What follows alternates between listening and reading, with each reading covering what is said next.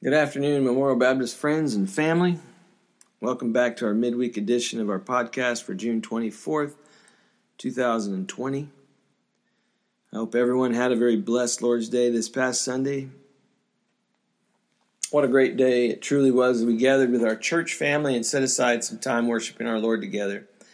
I was so blessed to be with you all. Our worship team did a great job leading us in worship, and our church family participated and sang with exuberance and enthusiasm. I'm so looking forward to meeting again at Memorial for morning worship in our worship center this Sunday, June 28th at 10:45 a.m. I hope to see you there this Sunday.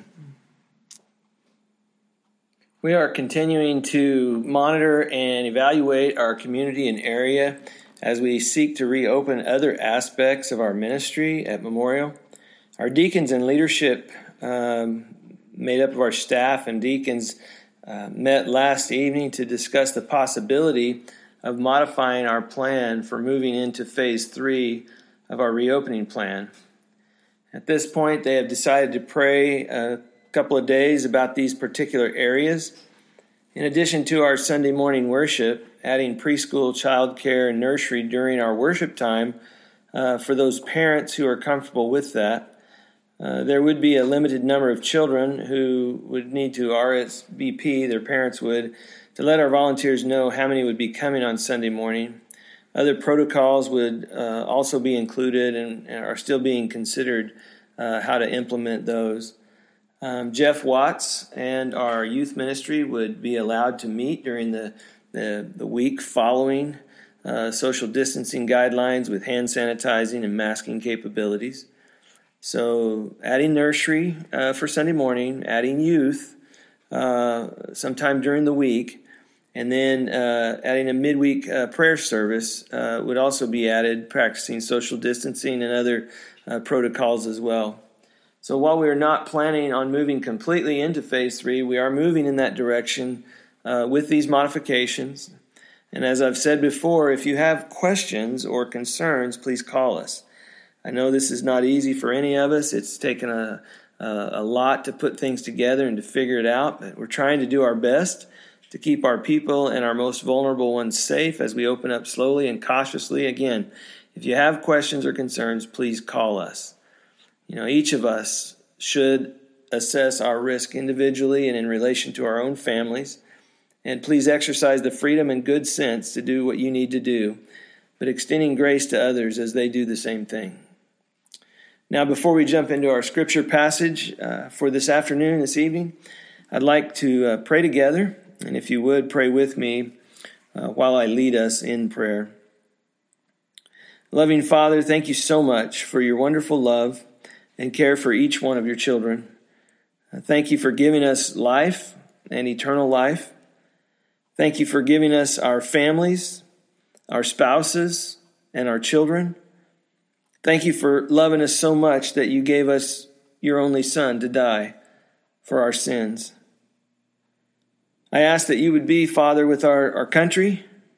Please preserve our great nation. I know we don't deserve it because I'm a sinful man and I live among sinful people.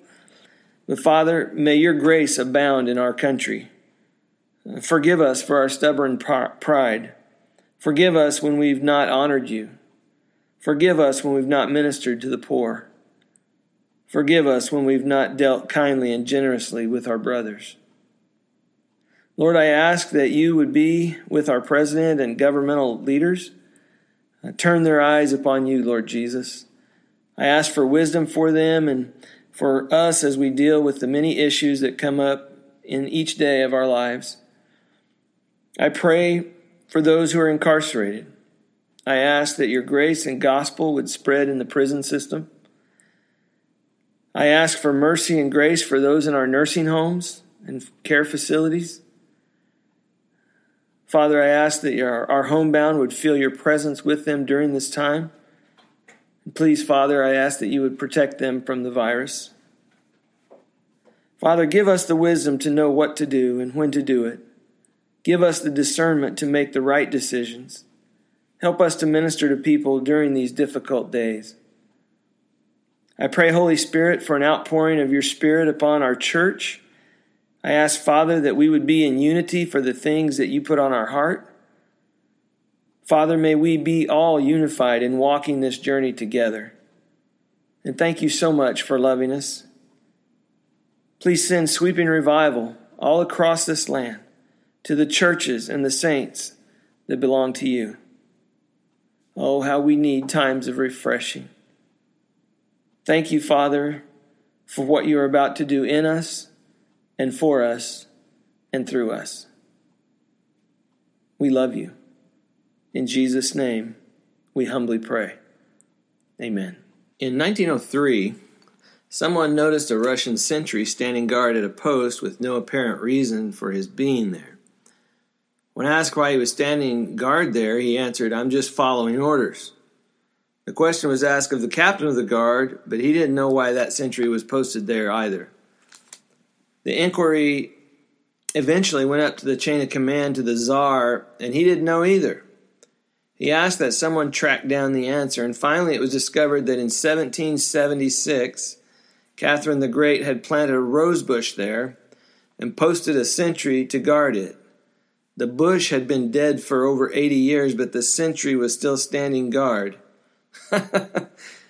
Traditions are hard to change. Religious traditions are especially hard to change because people insist that God ordained them. The Jews rightly believed that God had ordained the traditions and practices of the Mosaic Law almost 15 centuries, 1,500 years before the time of Christ. The law was the very center of the Jewish culture. They ordered their lives around the Sabbath worship and the yearly feasts. The priests and Levites oversaw and regulated the worship of the temple. And the sacrifices and rules for ceremonial cleansing were all spelled out in the law. These laws and traditions were deeply entrenched. To challenge the validity of these practices was to risk your life. You remember the opponents of Stephen, the first Christian martyr.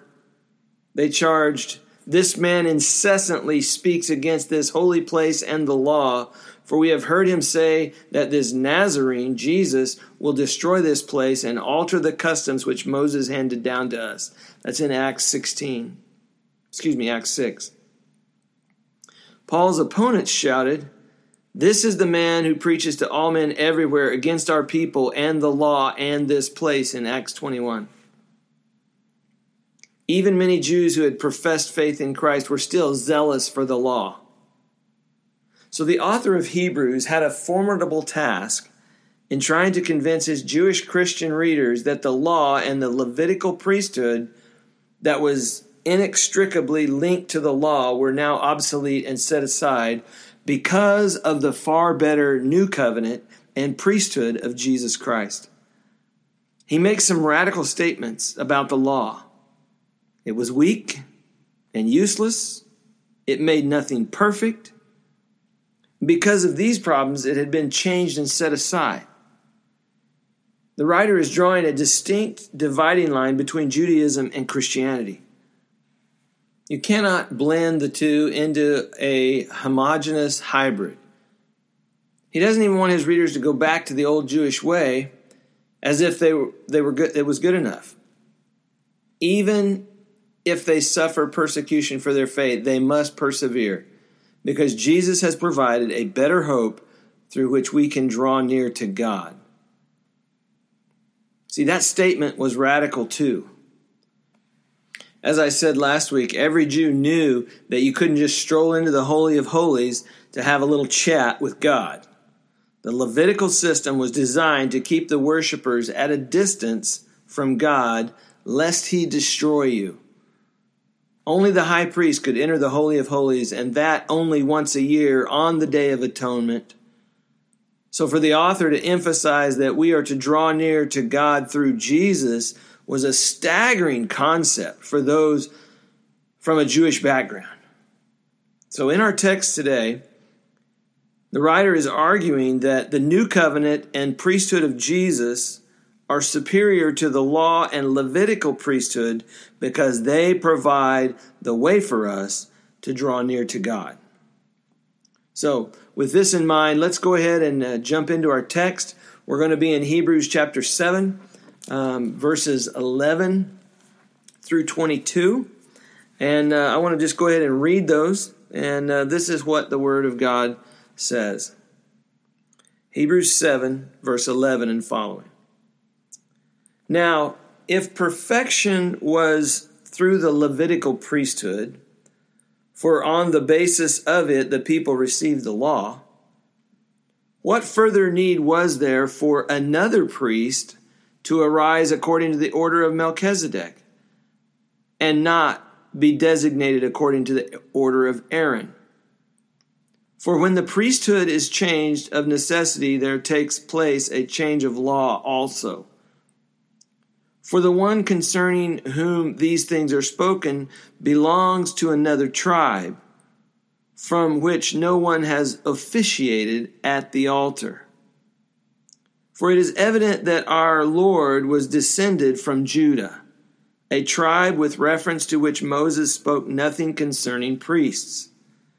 And this is clearer still, if another priest arises according to the likeness of Melchizedek, who has become such not on the basis of a law of physical requirement, but according to the power of an indestructible life. For it is attested of him, you are a priest forever according to the order of Melchizedek. For on the one hand, there is a setting aside of a former commandment because of its weakness and uselessness, for the law made nothing perfect. And on the other hand, there is a bringing in of a better hope through which we draw near to God. And inasmuch as it is not without an oath, for they indeed became priests without an oath, but he with an oath through the one who said to him, the Lord has sworn and will not change his mind, you are a priest forever. So much the more, also, Jesus has become the guarantee of a better covenant. Now, that's God's word.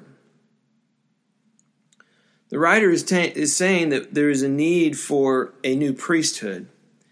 Sir Philip Sidney, he wrote, laws are not made like nets to catch, but rather like sea marks to guide.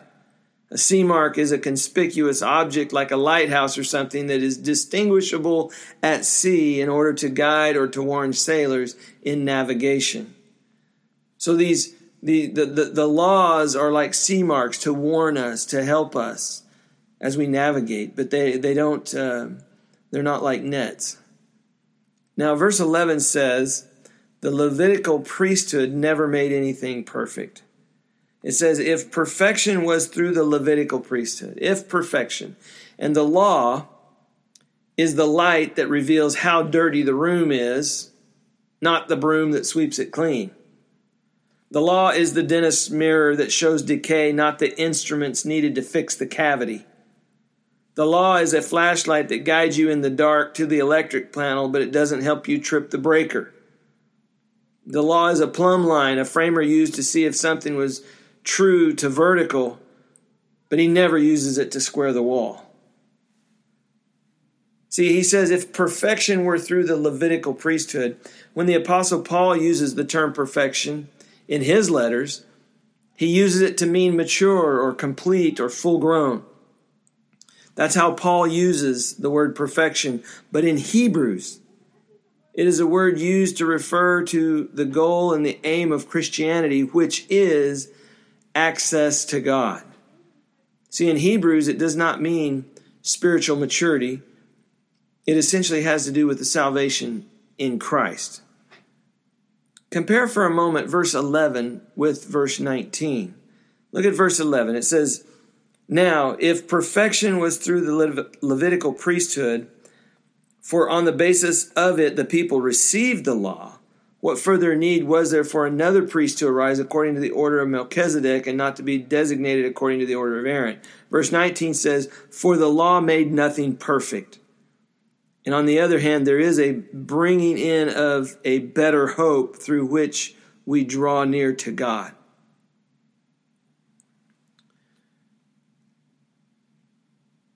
Now, what is the goal? The goal then that God has in mind is perfection. But it wouldn't come through Aaron and the Levitical priesthood, right? So God had to bring Melchizedek's priesthood, and the goal in verse 11 is perfection. Now, as we look at the goal in verse 19, it said, "For the law made nothing perfect." The law couldn't bring the perfection that was the goal, right? There is a bringing in of a better hope through which we get perfection. Is that what it says? No, it says through which we draw near to God. That's the synonym for perfection. Do you see it? See, in the book of Hebrews, perfection is access to God. It is the full goal of our faith. It is not spiritual maturity for those who are already Christians. I illustrate it another way. Chapter 10, verse 14 says, "For by one offering, now that is Christ, by the one sacrifice of himself, for by one offering he has perfected for all time those who are sanctified." In other words, he has given them positionally full access to God. You see, that's what it's talking about when it talks about perfection in Hebrews. Full access to God. Now, this shows the need for a different order of priesthood. Now, watch this word "another."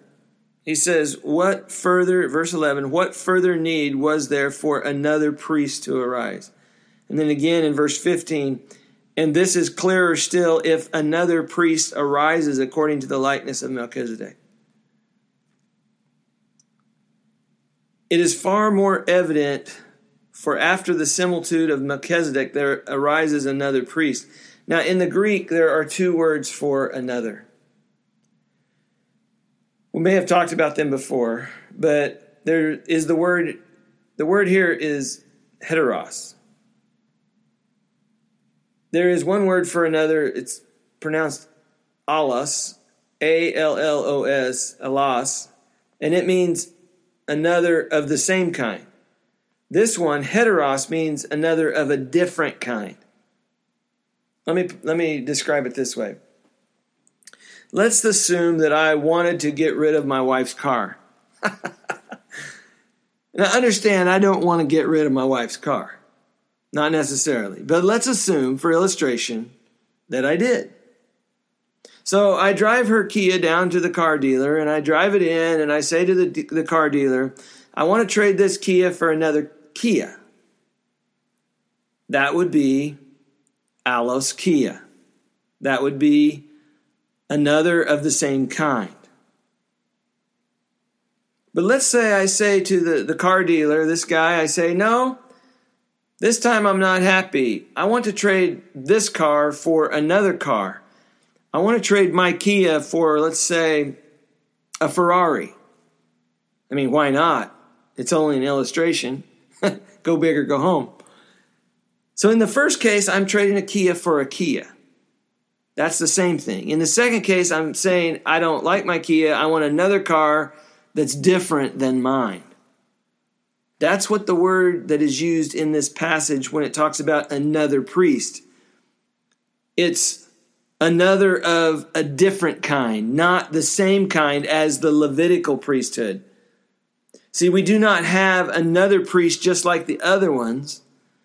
We have another one who can do what the other ones couldn't do. That's the point of another. A very rich word showing the distinction between Christ and the priests from the lineage of Aaron. So another priest had to come, and it was evident that he did, not like Aaron, but a different priest of a different order who could do what Aaron couldn't do. See, if perfection could come through the Levitical priesthood, there would be no need for another priesthood. Yet God described another priesthood in Psalm 110, verse 4. The simple fact that God describes a priest according to the order of Melchizedek in Psalm 1:10, shows that there is something lacking in the priesthood according to the order of Aaron. I mean, God would never establish an unnecessary priesthood. The term Levitical priesthood simply describes the Jewish priesthood of the Old Testament. It is called Levitical because of most of the instructions in the Old Testament priesthood are found in the book of Leviticus. Under it, the people received the law. The Old Testament priesthood is the priesthood associated with the law of Moses. The priesthood of Melchizedek is associated with Abraham, not with Moses. Let's look at verse 12. It says, "For when the priesthood is changed of necessity, there takes place a change of law also." The changing priesthood and the change of the place of Moses' law. See, the priesthood being changed, this is logically developed from Psalm 110, verse 4. God would never introduce a new priesthood if it was not necessary, and he would never introduce an inferior priesthood. The mere mention of the order of Melchizedek shows that God wanted the priesthood to be changed. That verse says of necessity. You know, the priesthood of Aaron was connected to the law of Moses. So if the priesthood is changed, we should also anticipate some change of the law's status or place.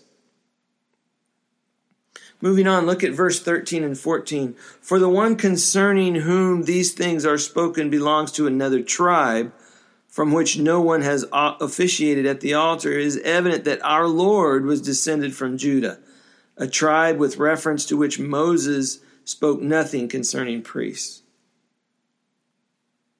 I mean, Jesus could not be a priest according to the Mosaic law because he was from the wrong tribe. He wasn't from the tribe of Levi. He wasn't from Aaron's line. He was from the tribe of Judah, another tribe from which no man has officiated at the altar. You see, under the law of Moses, God strictly commanded those that are only from those from the family of Aaron could serve at the altar in sacrifice. He of whom these things are spoken belongs to another tribe. Jesus is obviously not from the house of Aaron, or even from the tribe of Levi. The tribe of Judah, the tribe of Jesus' lineage, had nothing to do with Aaron's priesthood, the priesthood associated with the law of Moses. Therefore, according to the priesthood of Aaron and the law of Moses, Jesus could never be a priest. If he is our high priest, it must be under another principle. Verse 15 says, and this is clearer still, if another priest arises according to the likeness of Melchizedek, who has become such not on the basis of a law of physical requirement, but according to the power of an indestructible life. Oh, this is big. God's declaration that the Messiah belongs to another order of priesthood is in Psalm 110. Not according to the law of a fleshly commandment. Jesus' priesthood is not based upon law or heredity, but on the power of God's endless life. You are a priest forever. This could be said of the Messiah, who is a priest according to the order of Melchizedek. It could never be said of a priest according to the order of Aaron. None of them who had the power of an endless life, and each who served a limited term, even as priests, limited according to their own lifespan. They could not be, Jesus could not be of the order of Aaron, and the Levitical priest could not be of the order of Melchizedek. A new priesthood had to come. I love that because it talks about the power of an endless life. You know, Matthew 27 verse 1 says, when morning came, all the chief priests and elders of the people plotted against Jesus to put him to death. Wow. Among those who conspired to put Jesus to death were the priests of the order of Aaron. But by the power of an endless life, Jesus showed that his priesthood was superior when he triumphed over death. Now, verse 18 and 19. It says, "For on the other hand, there is a setting aside of the former commandment because of its weakness and uselessness. For the law made nothing perfect. And on the other hand, there is a bringing in of a better hope through which we draw near to God." Why is the law set aside? As the way of establishing our relationship and access to God. Scripture here tells us because of its weakness and uselessness or unprofitableness. In its weakness and uselessness, the law made nothing perfect. The law does a great job of setting God's perfect standard, but it does not give the power to keep that standard. All legalists tend to mark this. The law made nothing perfect. Let the Seventh-day Adventists mark, the law made nothing perfect. Let all those who dream of the law as a rule of life remember the law made nothing perfect. So the law is valuable as it shows us God's perfect standard, but it was not ultimately intended to be the basis of a man's walk with God. This is because the law is weak and unprofitable when it comes to saving my soul or giving me power over sin. The law provides expert diagnosis of our sin problem, which is absolutely essential. But the law does not provide the cure to our sin problem. Only Jesus can save us from our sin problem. It goes on to say, since now in Jesus we have a better hope, through which we draw near to God. We are wrong to go back to building our Christian walk on the law. So the law is annulled or set aside in the sense that it no longer is the dominating principle of our life, especially of our relationship with God. The Greek word translated annulling here or disannulling is the same as it appears in Hebrews 9:6. For the putting away of sin by sacrifice of himself, the disappearance of the law is as absolute, therefore, as the putting away of our sin. I think that's huge. See, the law, it does not give you a better hope. The law does not draw you near to God the way God's grace given in Jesus Christ does. Yet many Christians live a legal relationship with God instead of a grace relationship with Him. Although the law performed a valuable function, its essential weakness was that it could not give life and vitality even to those who kept it, let alone to those who did not.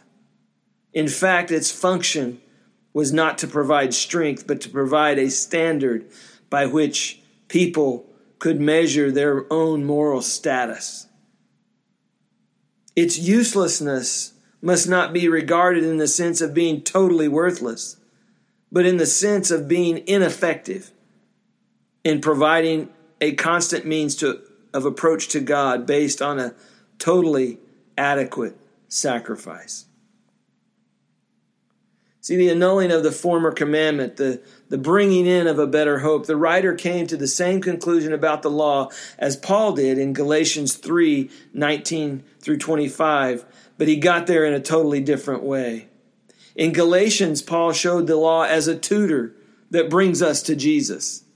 In Hebrews, the law is associated with a priesthood that has been made obsolete by a superior priesthood. Stop thinking about cleansing and consider the cleanser. Refrain to speculate on deliverance and deal with the deliverer directly. See, a better hope through which we draw near to God. Because we have a better priesthood and a better high priest, we also have a better hope and a better way to draw near to God. Our hope is in Jesus, not in the law of Moses, or even in our ability to keep the law of Moses. This should temper our excitement about rebuilding the temple in Jerusalem. The small cadres of dedicated Jews absolutely committed to rebuilding the temple have an exciting place in God's prophetic plan, but anyone who restores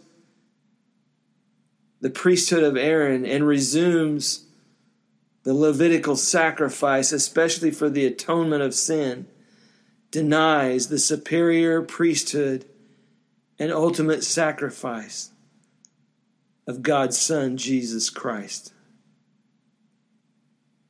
Let me tell you about the superiority of our high priest.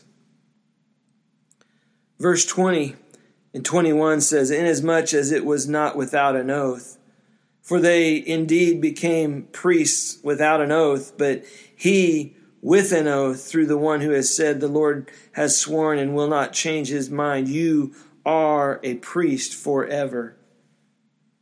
See, Jesus was made a high priest by the direct oath of Almighty God. He was not made priest without an oath. The priesthood of Jesus was established with an oath by God. It's recorded in Psalm 110, verse 4. "The Lord has sworn and will not relent. You are a priest forever according to the order of Melchizedek." See, now the earthly priest, the priests, the Levitical priest, the priest of the order of Aaron, they have become priests without an oath. The high priest of the order of Aaron was appointed by heredity, not by personal character or by an oath from God. But this was not so with Jesus in the priestly order of Melchizedek. God even sealed his choice by an oath. Look at verse 22. It says, "So much more, the more also Jesus has become the guarantee of a better covenant." Jesus is our guarantee of a better covenant. I mean, many times we buy things today and they have with them or attached to them a warranty or a guarantee. And it's the makers. It's the manufacturer and their promise that the item sold will fulfill the buyer's expectations. See, the author now focuses in on God's oath, the maker's promise. Jesus has become a surety. The ancient Greek word translated surety describes someone who gave security, who co-signed a loan to guarantee payment or to put up bail for a prisoner. And so Jesus himself is the guarantee of a better covenant.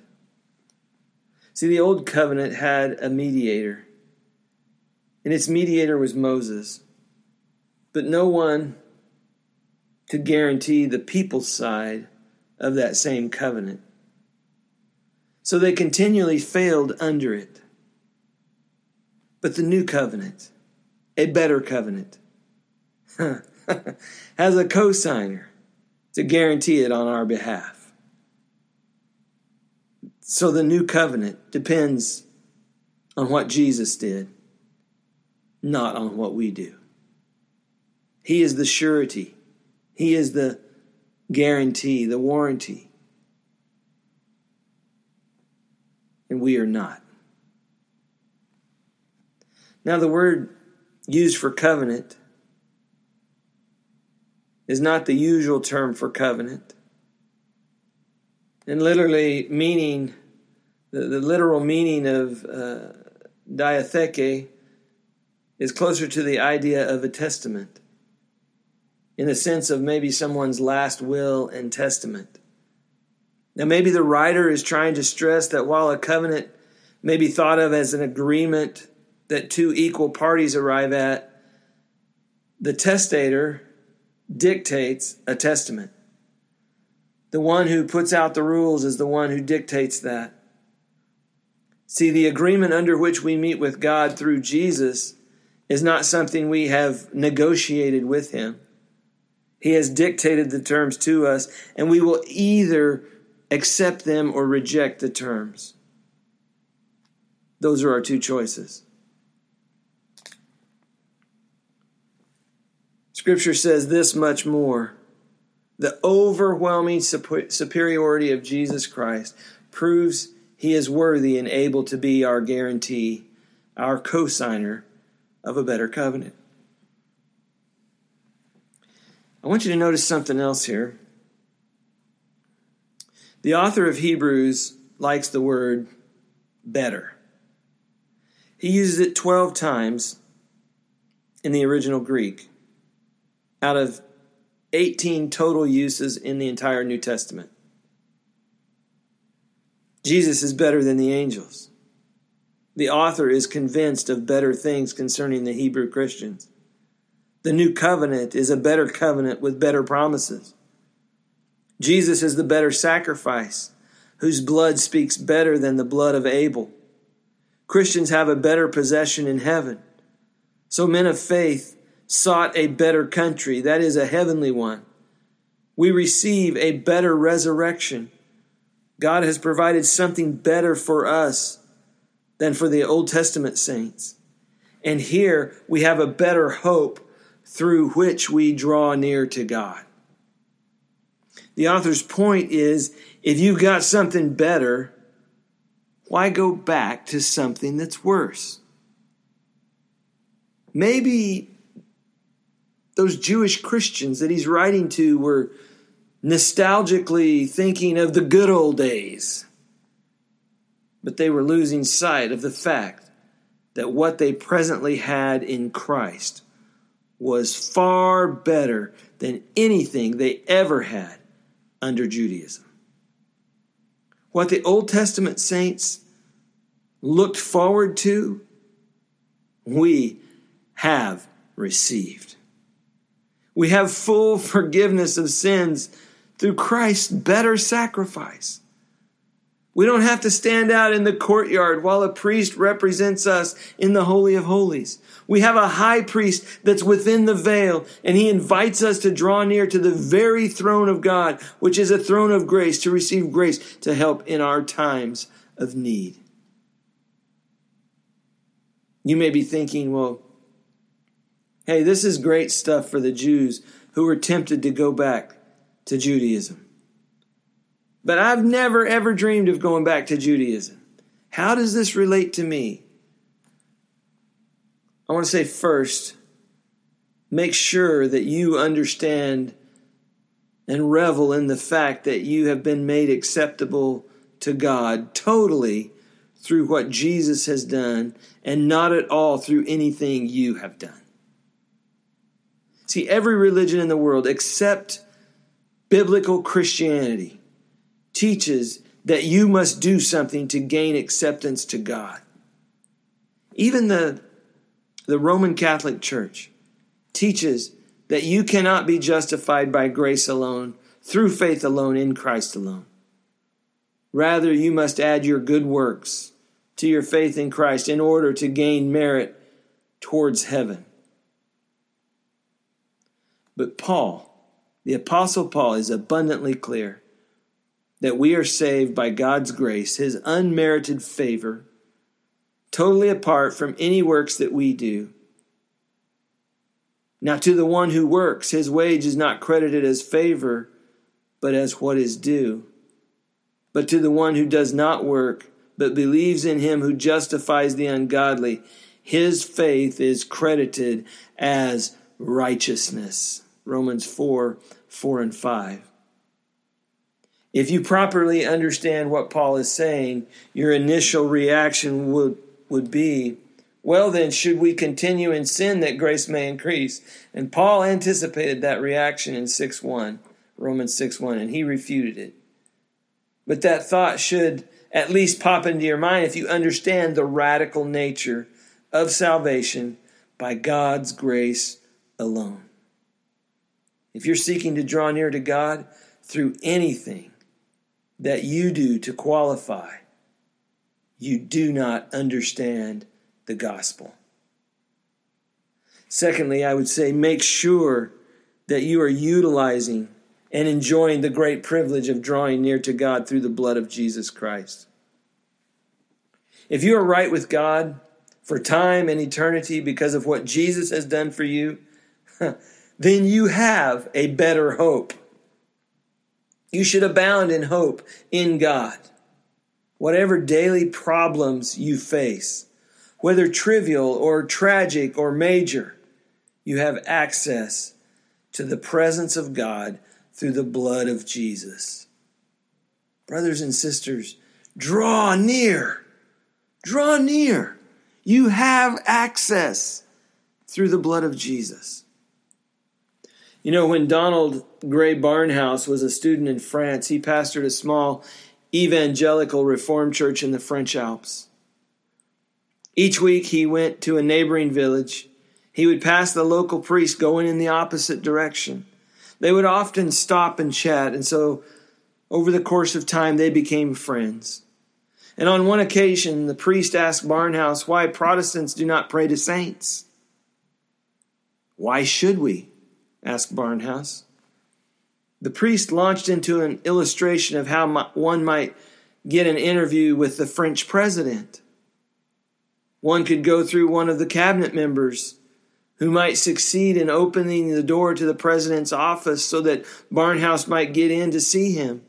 And the priest's triumphant smile implied that the simplicity and clarity of the argument were such that it would preclude any rebuttal.